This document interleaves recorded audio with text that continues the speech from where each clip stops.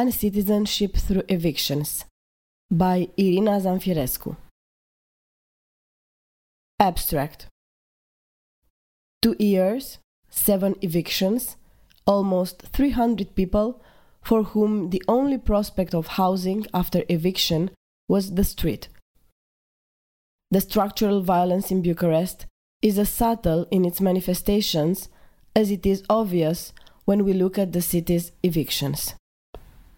For the evictees, the waiting list for social housing provides the dramatic dimension of their lack of agency to claim their right to the city.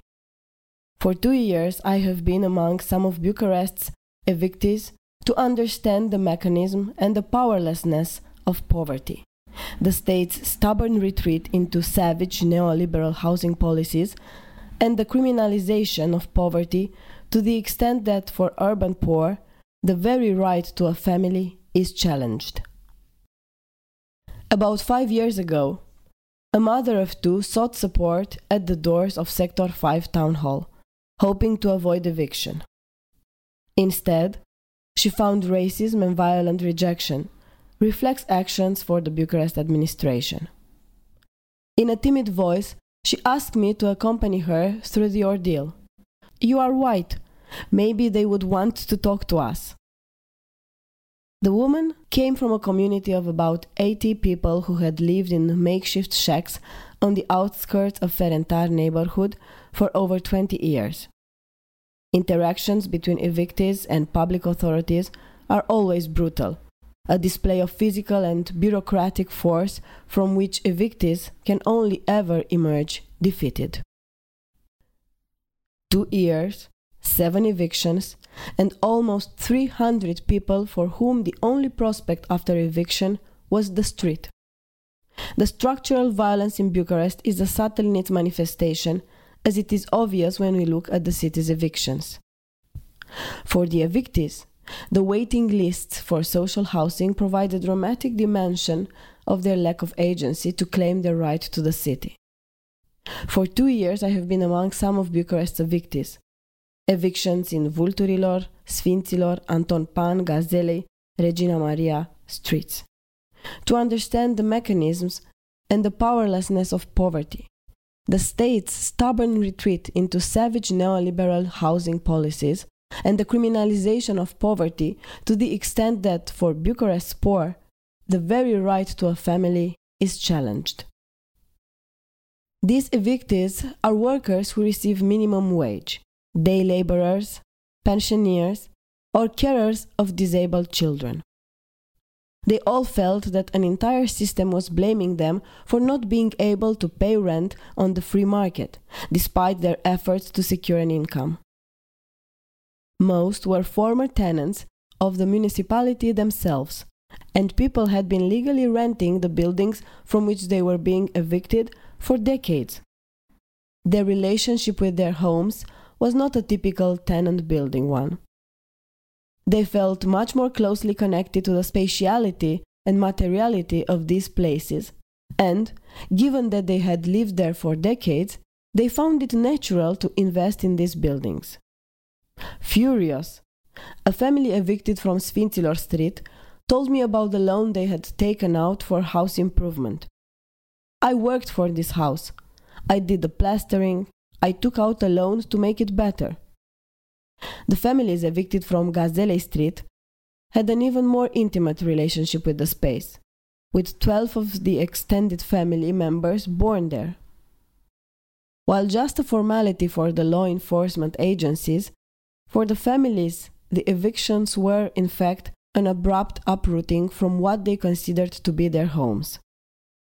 In December 2010, almost 1,000 people were evicted from the Buzești-Berzei area to make way for a construction site that the mayor at the time claimed to be a triumph of civilization over what he called a slum area.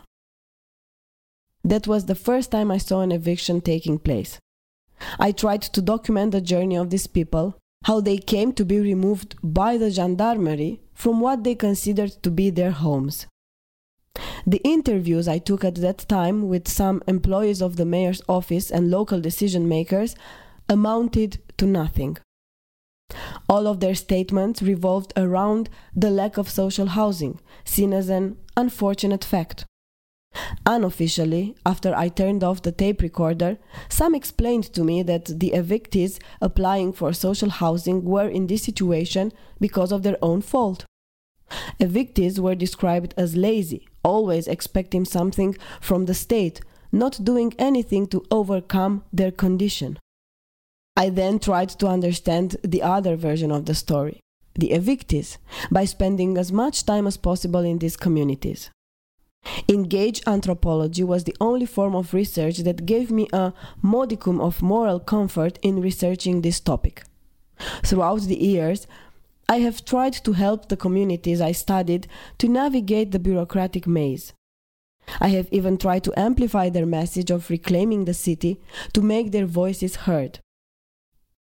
Kirsch argues for this type of research precisely because it can produce effects beyond the written text. Engaged anthropology allows you to look at poverty from angles that statistics cannot capture, and to see the big picture of the mechanisms that public authorities use to exercise structural violence against the poorest. The process of eviction, from the repossessing of housing to the temporary shelters people end up in, is one of extensive domicide. Domicide translates into the destruction of the meaning of a home, the alienation of a family from the place they call home. From complicated bureaucratic processes built for the benefit of the most powerful, to turning an eviction into an act of justice in a city that aspires to be a cultural hub or business center, these are as many ways to delay providing housing alternatives for evictees. Pre-evacuation. He took advantage of us because we are small and they are big. In October 2016, there were 23,000 applications for social housing officially registered in Bucharest. To this, we have to add several thousands more from families who have either given up struggling with the paperwork after having done so for years with no result, repet final, after having done so for years with no results, or do not have the money and information to submit these applications. At the end of the huge queue of applications, only 2 social housing units were provided. Almost all of the communities I have documented have tried to submit these applications. But in the absence of legal constraints on the maximum waiting period for receiving a housing solution, or on expanding the stock of social housing, local authorities developed the reflex to perpetually postpone offering housing solutions for people who were to be evicted. It has always been obvious to the authorities that they are not responsible for identifying a housing solution for their former tenants. For people, the obligation to repeat the bureaucratic gesture of submitting an application for social housing year after year was an act of injustice that they did not accept. Resisting in the buildings from which they knew they were to be evicted was, for most, an act of reclaiming the city.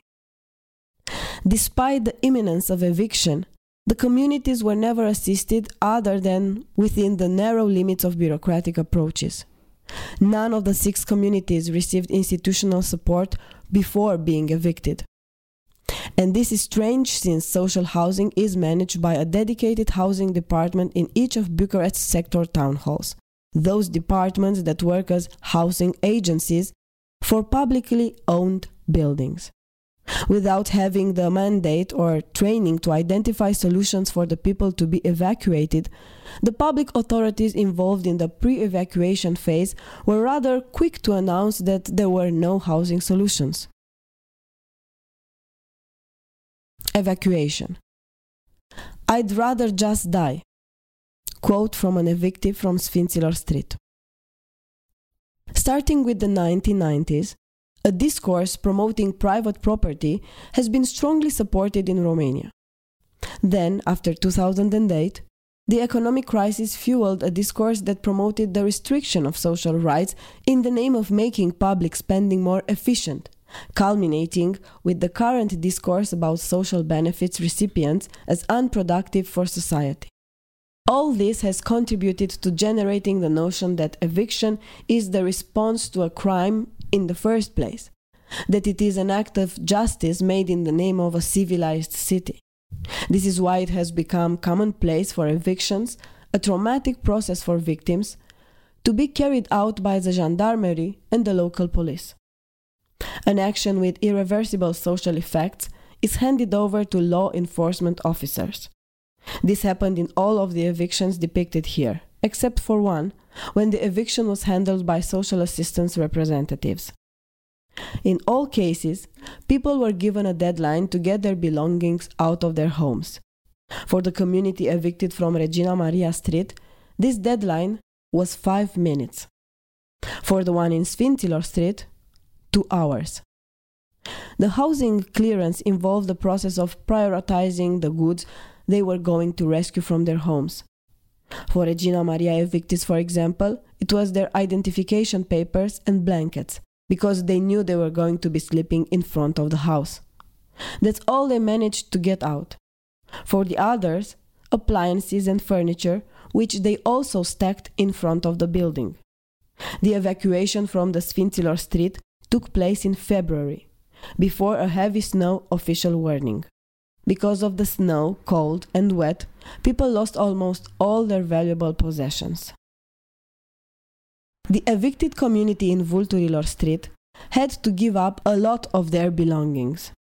They lost them to the garbage collection company of Sector 3. People's belongings were treated as piles of rubbish to be removed from the public space. For the people of Anton Pan Street, the deadline to empty their homes was longer, but the cost of transport and storage was a considerable financial strain for them. Only the family in Gazelei Street managed to calmly remove all of their belongings and lay them on the sidewalk in front of their home. They even tried to rebuild their familiar domestic world, replicating the former layout of their furniture inside the house. The eviction is usually followed by the sealing of the building, whereby evicted families are banned from the physical space of the buildings that they used to call their homes. It is also the moment when they realize that whatever is left in the house is irretrievable. For evictees, the haste and lack of understanding of the gendarmes and local police is incomprehensible. But if things can stay in the house, why don't you let us stay too? Regina Maria evictee. Post-eviction. Will they evict us from the street too?